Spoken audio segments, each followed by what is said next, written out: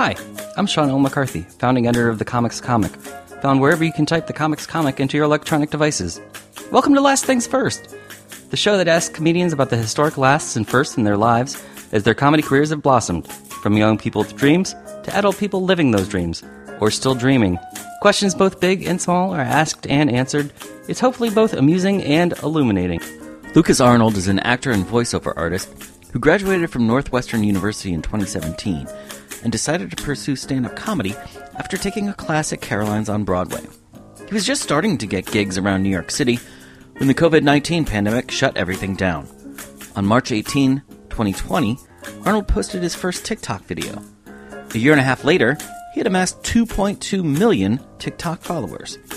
The young comedian sat down with me over Zoom to talk about using his voice to his advantage both before and during the pandemic, whether there are any secrets to TikTok success, and more.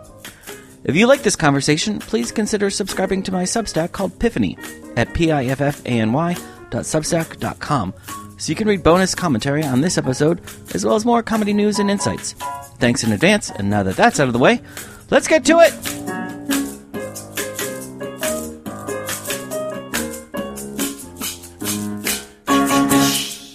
So, Lukas Arnold, last things first, thank you for joining me. I don't know what the schedule of a TikTok star is like, but I can imagine you could be doing many TikToks while you're talking to me. All right, let's sit down and let me learn you something. So this is what it's like as a TikTok star. So first off, I have servants. They bring me grapes, very much like a Roman emperor. And then they dress me, and then they bath me, and then they dress me again. And then I get given my phone on a silver platter, and then I create gold. Wash, rinse, repeat. And yeah, that's my day pretty much. No, did they teach you that at Northwestern, or was that an elective? It was a junior tutorial. There was a special professor who only offered it to basically just people who were interested in it. Basically only to the people that wanted to dominate. Yeah. So that's you, Mary Elizabeth Kelly, and who else is taking the class? Billy Eichner. He was also there. He came back just to take the class. Okay. We go way back. I didn't know he was a Northwestern guy. He is, yeah. He did go to Northwestern. Yeah, we did have the we had the same voice for performance professor who I really loved. Her name was Linda Gates. But that wasn't like, none of this was in your plan, right? When you went to Northwestern, no. you were and presumably still are a serious theater actor. Oh yeah, I'm definitely still going for like acting stuff. Definitely comedy has taken like the forefront in what I think about and go for most. But yeah, the TikTok was not in the plan at all. It was only something I started in the pandemic. And that was after I started doing stand-up in August, in the summer of 2019. But before then, and still now, I would say like theater, acting in general was like a big main focus for me. Yeah. Right. I was looking at your earliest TikToks, and you did have stand-up clips on there, which showed that you were performing in front of live people before the pandemic. Right. But then looking at your resume, I noticed, it says you make a mean chocolate lava cake, but it didn't have any of the normal prerequisites for comedians who were going through Chicago of Second City or Improv Olympic, or any of that stuff. So I didn't do any of that stuff when I was at Northwestern. I was really just involved in just like student theater and like the occasional short film or other sort of like filmed projects. But I really wasn't in comedy, as it were, until I was 24 and I was here back home in New York. What shifted for you? What shifted for me? Well, I was always interested in doing stand-up. I did briefly join a group at college called the Comedy Forum, and they put up like stand-up shows around campus. But I went to a few meetings and I started like, and basically what you would do is like in their like weekly meetings, you would all sit in a circle and you would just workshop material, just like just sitting down in a circle in chairs. And it was so anxiety inducing that I was almost vibrating with terror. of the idea of sharing my material, and I was nowhere near ready for it, and so I didn't really invest too much time with that, and I just spent more time in the theater and doing stuff like that. But it was when I was 24 that I started seeing a therapist, and I started working through anxiety and just feeling more comfortable in my body and feeling confident. And I thought, ooh, in just the first 3 months of therapy, I felt so much better, felt so much more in tune. And I thought, okay, what do I want to do with this? And I thought I really wanted to try stand-up. And I wasn't ready to try open mics. That was still a little too scary for me, but I took a class. And that was the perfect stepping stone into stand-up for me. Just for the record, I was laughing out of recognition, not out of... when you talked about seeing a therapist and then, oh yeah, of course, that's how you end up in stand-up comedy and not doing improv or sketch. It's like, oh no, I'm saying all this stuff to my therapist. Oh, my therapist is laughing at me. Maybe other people will do this for money. I will admit one thing, which is that I had a recent change of therapist. So my old therapist, who I've been seeing since the beginning for like 2 years. So a few months ago, she was moving practice. And so I had to have a new one. But on our last session, she was like, by the way, considering I'm no longer your therapist, I do follow you on TikTok, and I think you're really fun. And I was like, oh. Did you give her the classic goodbye? No, I was just like, huh? It was more guttural. I couldn't think of much to do. So where did you take your one class that you said you took? That was at Caroline's Comedy School with Linda Smith. Okay. So were some of those first clips that you put on YouTube, was that from your graduation or? No. But definitely some of those bits I've used later on. So that graduation show, I did put it online at one point, but then I took it off because it wasn't quite it was good and I'm very proud of it, but it wasn't like a good representation of what I feel like I could do now. That's good for you to recognize that even at you're 26 now? Yes, I'm 26. That's good for you to recognize because as someone who covers comedy, so often I have young comics who email me and they want to show me their YouTube of their very first set and comment on it. And I want to say, no, I do not want to comment on your very first stand-up set. Yeah, no. Because I can already tell you it's bad. Yeah. And even if you think it's good, in 2 years, you will think it's bad. Yeah. It's interesting. Like I've seen it recently and I think I can see like it's within spitting distance of like the kind of rhythm and material and general sort of quality I think that I have now, but I definitely was not there yet. I was like a ball of nerves. I mean, I'm still a ball of nerves, but yeah, it was definitely right that it's not out in the public. So let me just pause for one more second on this topic because I'm curious to know, as a theater guy, what appealed to you more about stand-up than pursuing improv or sketch? It was just something that I've been obsessed with ever since I was 13. Because when I was 13, I wasn't raised religiously, but my dad was Jewish, and I was very envious of my friends having bar mitzvahs and bat mitzvahs. And I thought, I want basically just the giant party. That was all I wanted. But I was learning, I was like studying for it, reading the Torah and stuff. And I was losing interest very fast, but I was trying to like muscle my way through it. I'm also a bad reader, very bad reading level. But I was reading it, and then my dad was passing by me one day, and he just said, "Have you ever seen George Carlin?" And and I said, "No." And he was like, "Oh, you got to go on YouTube." And then I just looked up George Carlin, and then I never touched that book again. And I immediately abandoned like any idea of like being close to religion at all. I was just like, no. And then George Carlin, I got obsessed with all of his stand-up specials, and then that was like my gateway into an obsession with stand-up.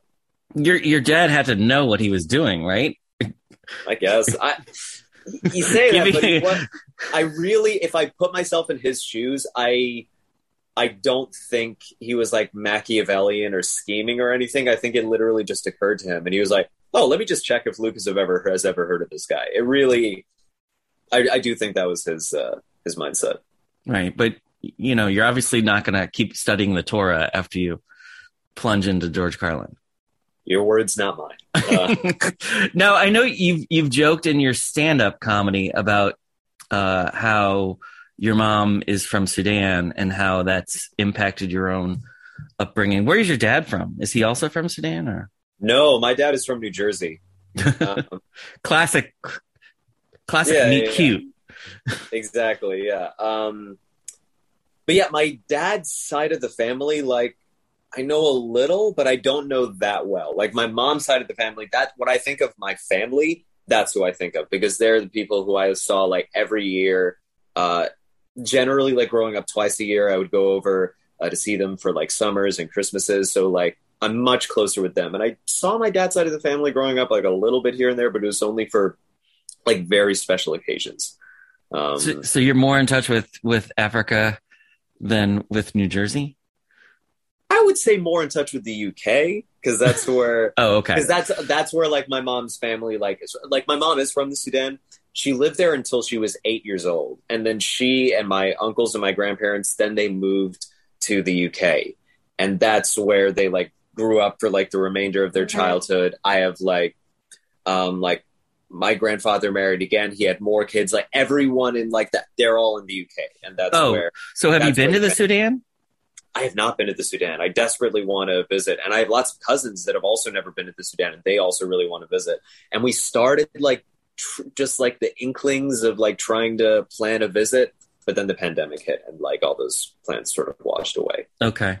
So yeah. So speaking of plans washing away or having to adapt, so you had just really started getting heavily involved in stand-up in 2019.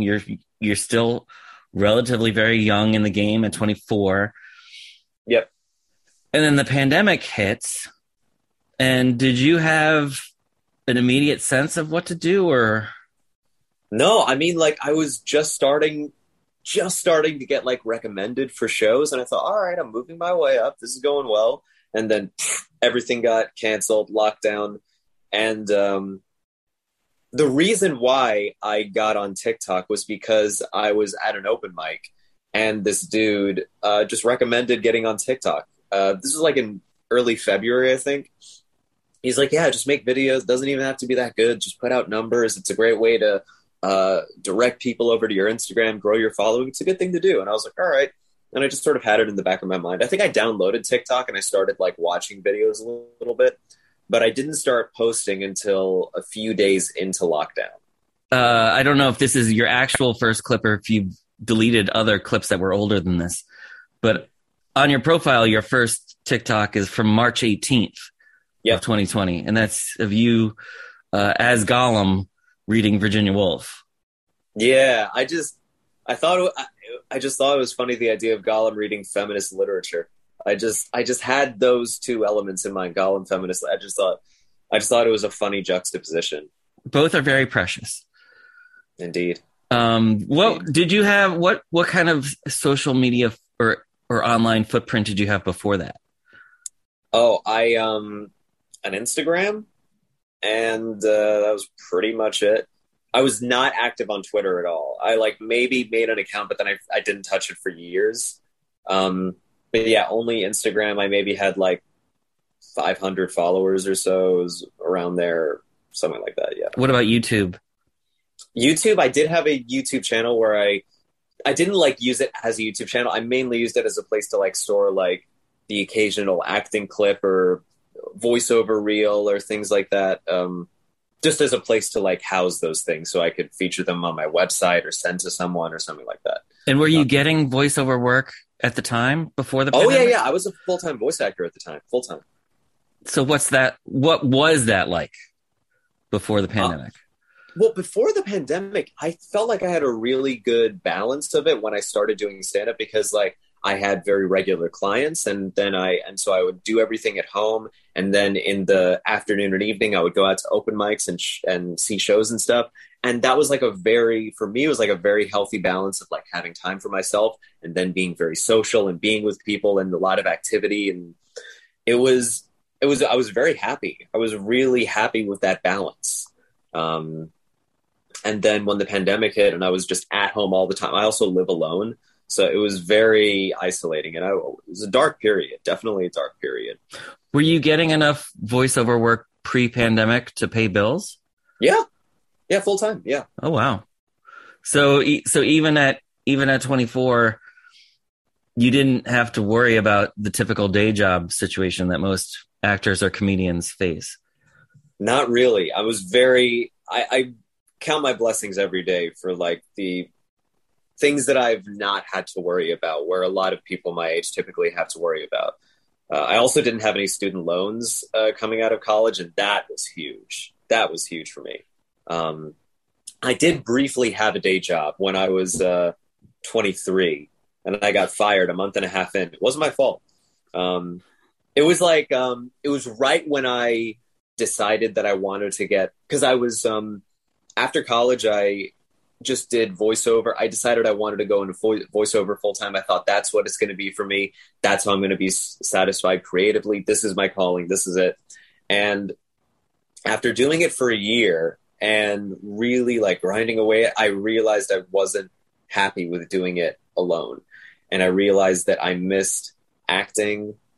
That I needed that I had a lot of issues with anxiety, and I needed to get a therapist. And I did like a trifecta of changes. I decided I want to get back into acting, auditioning for on-camera and stage stuff, and that I needed to get a therapist, and that I needed to get a job, because I thought, all right, if I'm going for acting, I'm going to be doing a lot of stuff that is not going to pay me. So I need to do something that only pays me.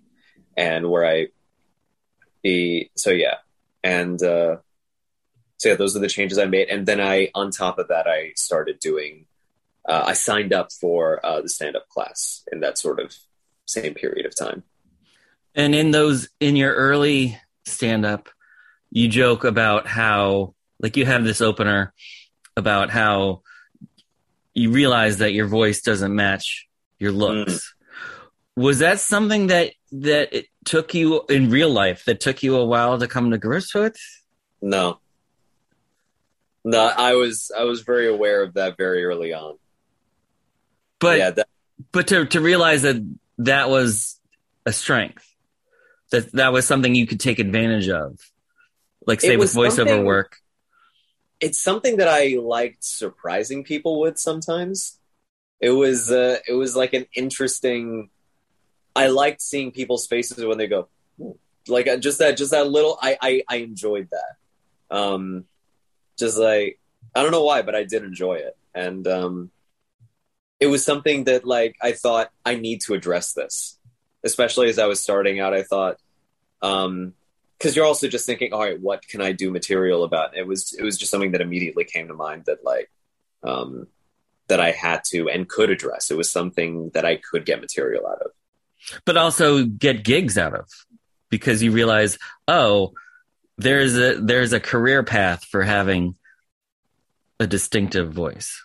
Well, also what was interesting is that it was a way for me to make friends with other comedians, because a lot of comedians were kind of interested in doing a little bit of voiceover work on the side. So I would mention that, and I would also mention the fact that I did voiceover work, and that was a reason why a couple people like approached me and started becoming friends with me, because they were interested in that. And then I got to learn from them more about stand-up. So it was honestly a little bit strategic for me to talk about voice stuff, as a way of like, I guess like enticing people to like ask about it, which wasn't like often, but it happened a few times. And that was, if anything, it gave me the confidence to then approach other people, other comedians, just to say, I like your stuff. I want to like get to know you and things like, yeah.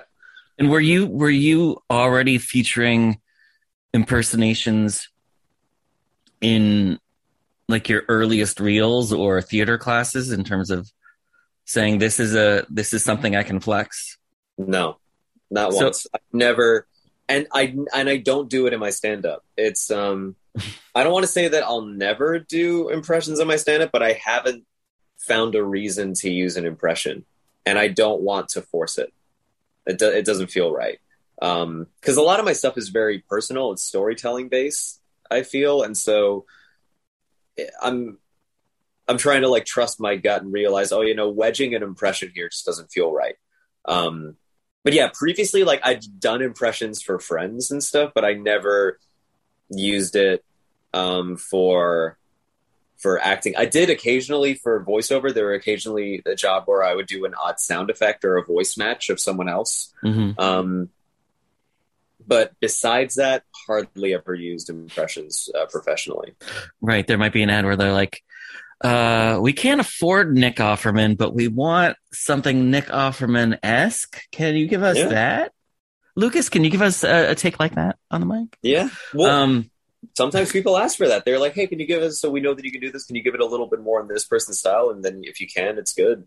So definitely for voiceover work, it's a boon. It's a good skill to have. So then when you joined TikTok in March of 2020 at the start of lockdowns, it was really a departure for you, not just by being on TikTok, but by exposing this other side of yourself.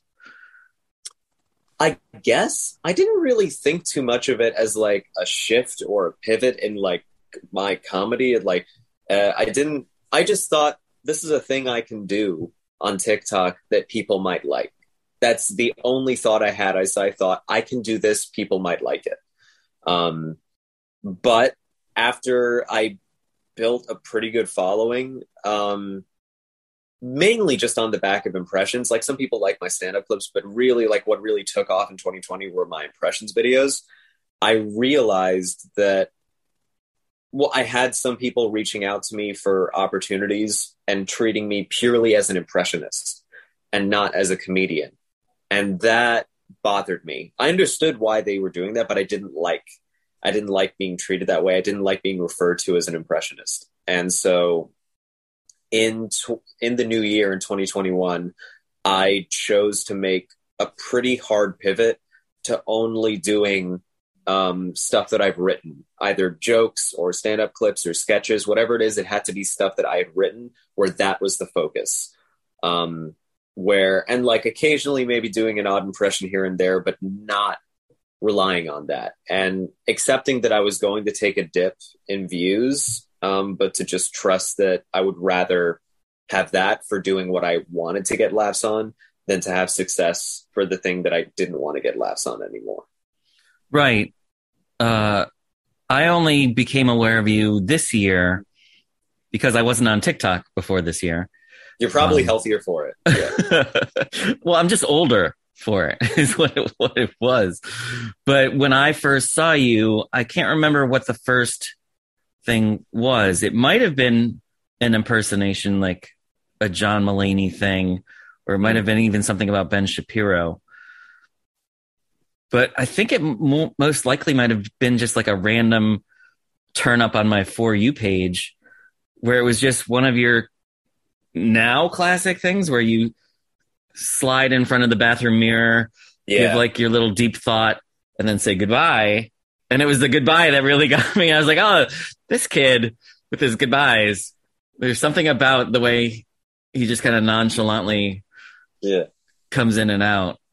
But to be honest, I still don't know why people like that. It was totally by accident. I didn't have this like strategic thing in mind. I just did it one day with like the joke I said was, hey, what would you call it if instead of Jesse Eisenberg, Mark Zuckerberg was played by Tyler Perry? Social media. And then I just say, and it was just like, I was trying to do it almost like a Norm Macdonald-esque, like sort of like trying to hide your own laughter. I was like, hey, what would you call this? This. All right, goodbye. It was just like, and for some reason people clung on to that. And so I did more with that format and people really liked it. I was like, all right, if you guys like it, I'll do it. It's totally accidental though. Well, what about the way you said goodbye though? Because I know it's changed a little bit in more recent videos, but there was a period where you had a distinctive flair. Yeah. There was a very specific way that I would say this and I would go goodbye. Yeah, it was something that I definitely I remember what I hear pretty well, and so I clung on to the rhythm and the tonality of what I just happened to do very early on, And then I just started like keying into that just by rote. But then I started breaking away and getting a little bit angrier and just like, and yeah, so like showing a range of emotions through the goodbye. Yeah.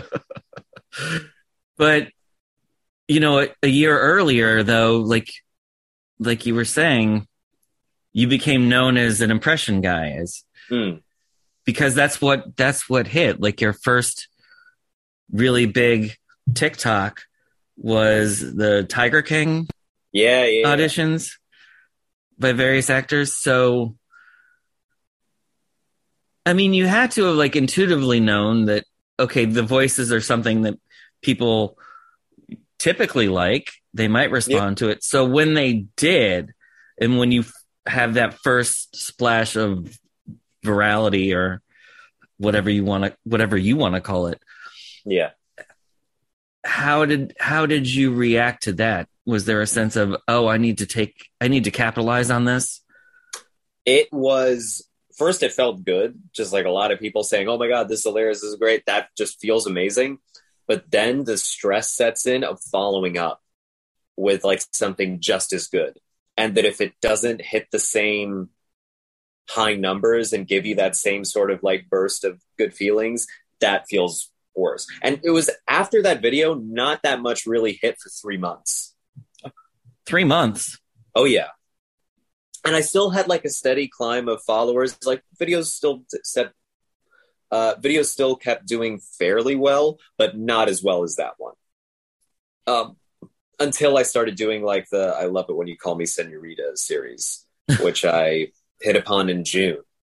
And so it really was 3 months of like not hitting that same sort of virality. And was that by, you know, fill me and my listeners in on like this, not the secrets of TikTok, but the strategy of it? Like, was that by looking at what the hashtag trends were, or by looking at what music notes were being used? Because that's what I hear other TikTok users talk about, is you have to kind of play the game of what gets circulated, or how people look for TikToks that aren't just showing up on the page, or how to even get on the page.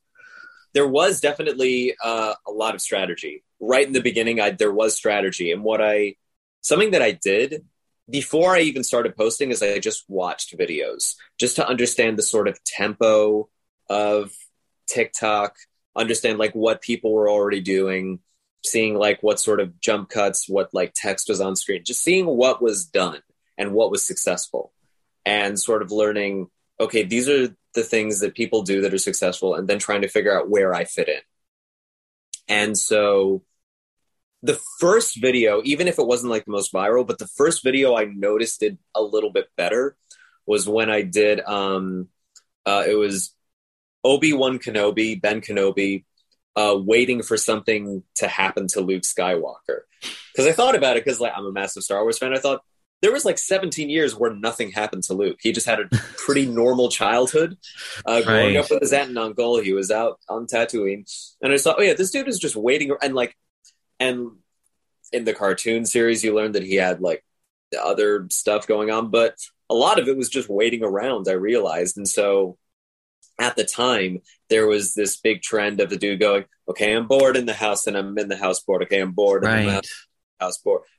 And so I did an impression of Ben Kenobi doing that song. Okay, I'm bored in the house and I'm in the house bored. And it was like, and that hit just a little bit. And then I had a lot of Star Wars fans starting to follow me from that. And so I capitalized that with doing more impressions in a sort of Star Wars-y setting. And that grew even more. And then when I did that Tiger King video, I did Obi-Wan Kenobi right at the beginning, and that was strategic because I wanted to hook my Star Wars fans in to stay through the end of the video and then bump up the numbers so that the video then got thrown to more people. So to like hook people in as quickly as possible and then follow it up with more impressions so that the audience grows. And so it was very strategic for me in the beginning, noticing what worked and what audience I wanted to serve right at the beginning of the video, and then follow it up with more things that I can do. And then over the course of the last year and a half, have you felt like, is there an urgency in terms of producing the next video, or do you feel like you can wait a week between? I try to post every day. Right when I was starting out, it was just once a day because like that's all I could, because it's a very steep learning curve to learn just how to make videos on TikTok. It's a weird app to learn. But then I started trying to post more, and it takes a lot out of you to like post lots of videos every day and have an original idea and like edit. It's a lot to do. Now I'm back to just like doing just one video a day, just about. Sometimes a second one, but more often than not, just one. But I can take a break if I need to. You know, there are reasons that come up, but in general, because it's now my full-time thing, I pretty much just do content creation full-time. And I still have like voiceover work that I do occasionally, but now like this is what I do mostly. So I do try to do it every day. And then like share the same things on various other social media like YouTube, Instagram, and so on. Yeah. How is that translated into, for lack of a better term, what we call the influencer economy?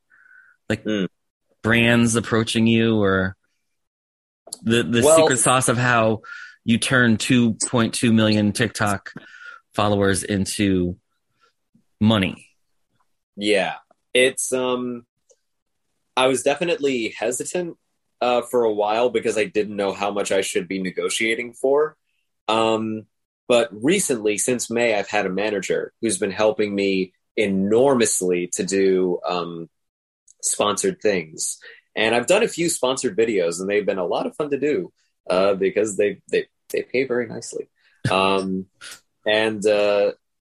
yeah, I don't have much to offer in terms of rate negotiation for people who might get the odd offer.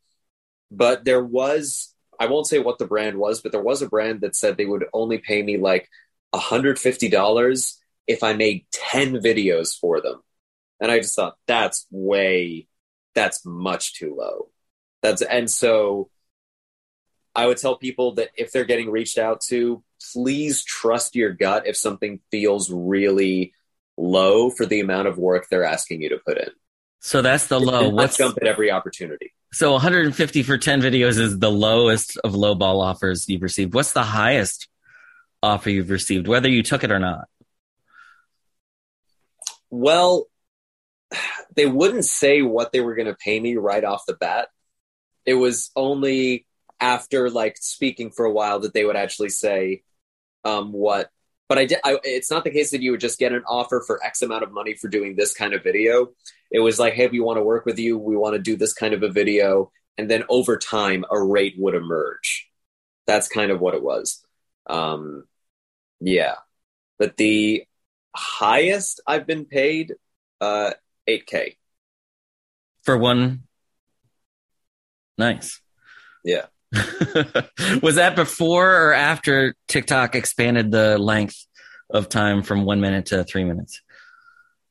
It was shorter. It was not nowhere near 3 minutes. But I think it was probably after that came to be.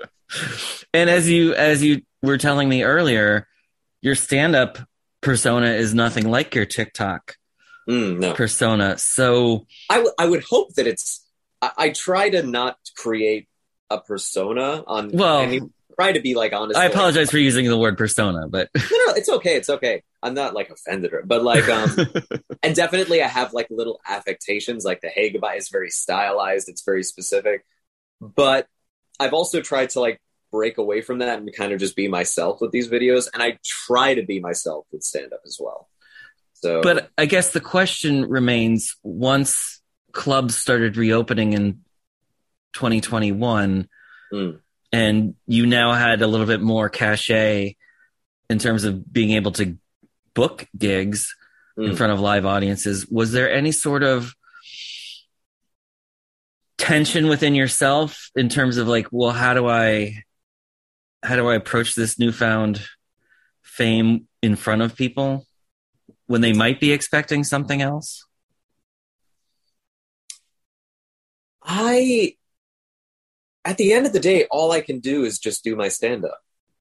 So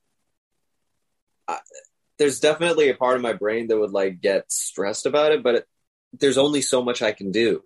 All I can do is do the stand-up that I want to do and I feel like is good. And so if they have like a weird reaction, or honestly, like audiences, I've never had a problem with. And I've had people sometimes come out to me. They're like, "Oh, we're a fan of your social media." I'm going to go, "Oh my God, thank you so much for coming out." They go, "We love the show." And I'm like, "Great. So glad you enjoyed it." If anything, I would say it's bookers that are surprised I don't do what I do on social media. It's actually bookers that are a little bit more surprised by the sort of standardness of my stand-up. Yeah. But that hasn't resulted in any sort of pressure for you to change your stage act. No, I don't think so. I do have friends sometimes going, "Oh man, you do so many impressions, you got to do them on stage." I'm like, I don't want to. I haven't felt the need to, and I don't really, but definitely not from the audience, not at all. So what, if anything, has changed over the course of the pandemic in terms of what your goals or ambitions are as a performer, as an actor, as a comedian? I don't think my goals have changed. I really don't think I definitely things are more possible than they were before, because like I have a following and that like helps in terms of like bookability and people sometimes wanting to work with me, and that's really great. But I don't think I've changed that much in terms of what I want to do. It's just more things are possible. So if I check back in with you in 10 years at 36, what do you hope to be talking to me about? I would hope to be talking to you about touring as a comedian, working consistently, having a successful podcast, doing occasional movies and TV shows and other projects when I really enjoy them and they feel meaningful, and just having like just a good balance of life where I get to pursue comedy full time and good acting projects, really good ones when I'm really excited about them. Well, Lukas Arnold, I look forward to talking to you about all those things in 10 years then.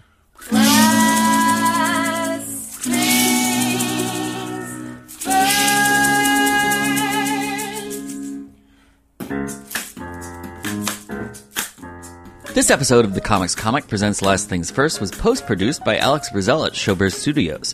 Theme music was by Camille Harris and Shockwave, logo by Giggle Chick. If you enjoyed listening, please check out my Substack called Piffany at piffany.substack.com for transcripts, bonus commentary, and expert analysis about comedy, show business, and more. I'm your host, Sean L. McCarthy. Thanks for listening.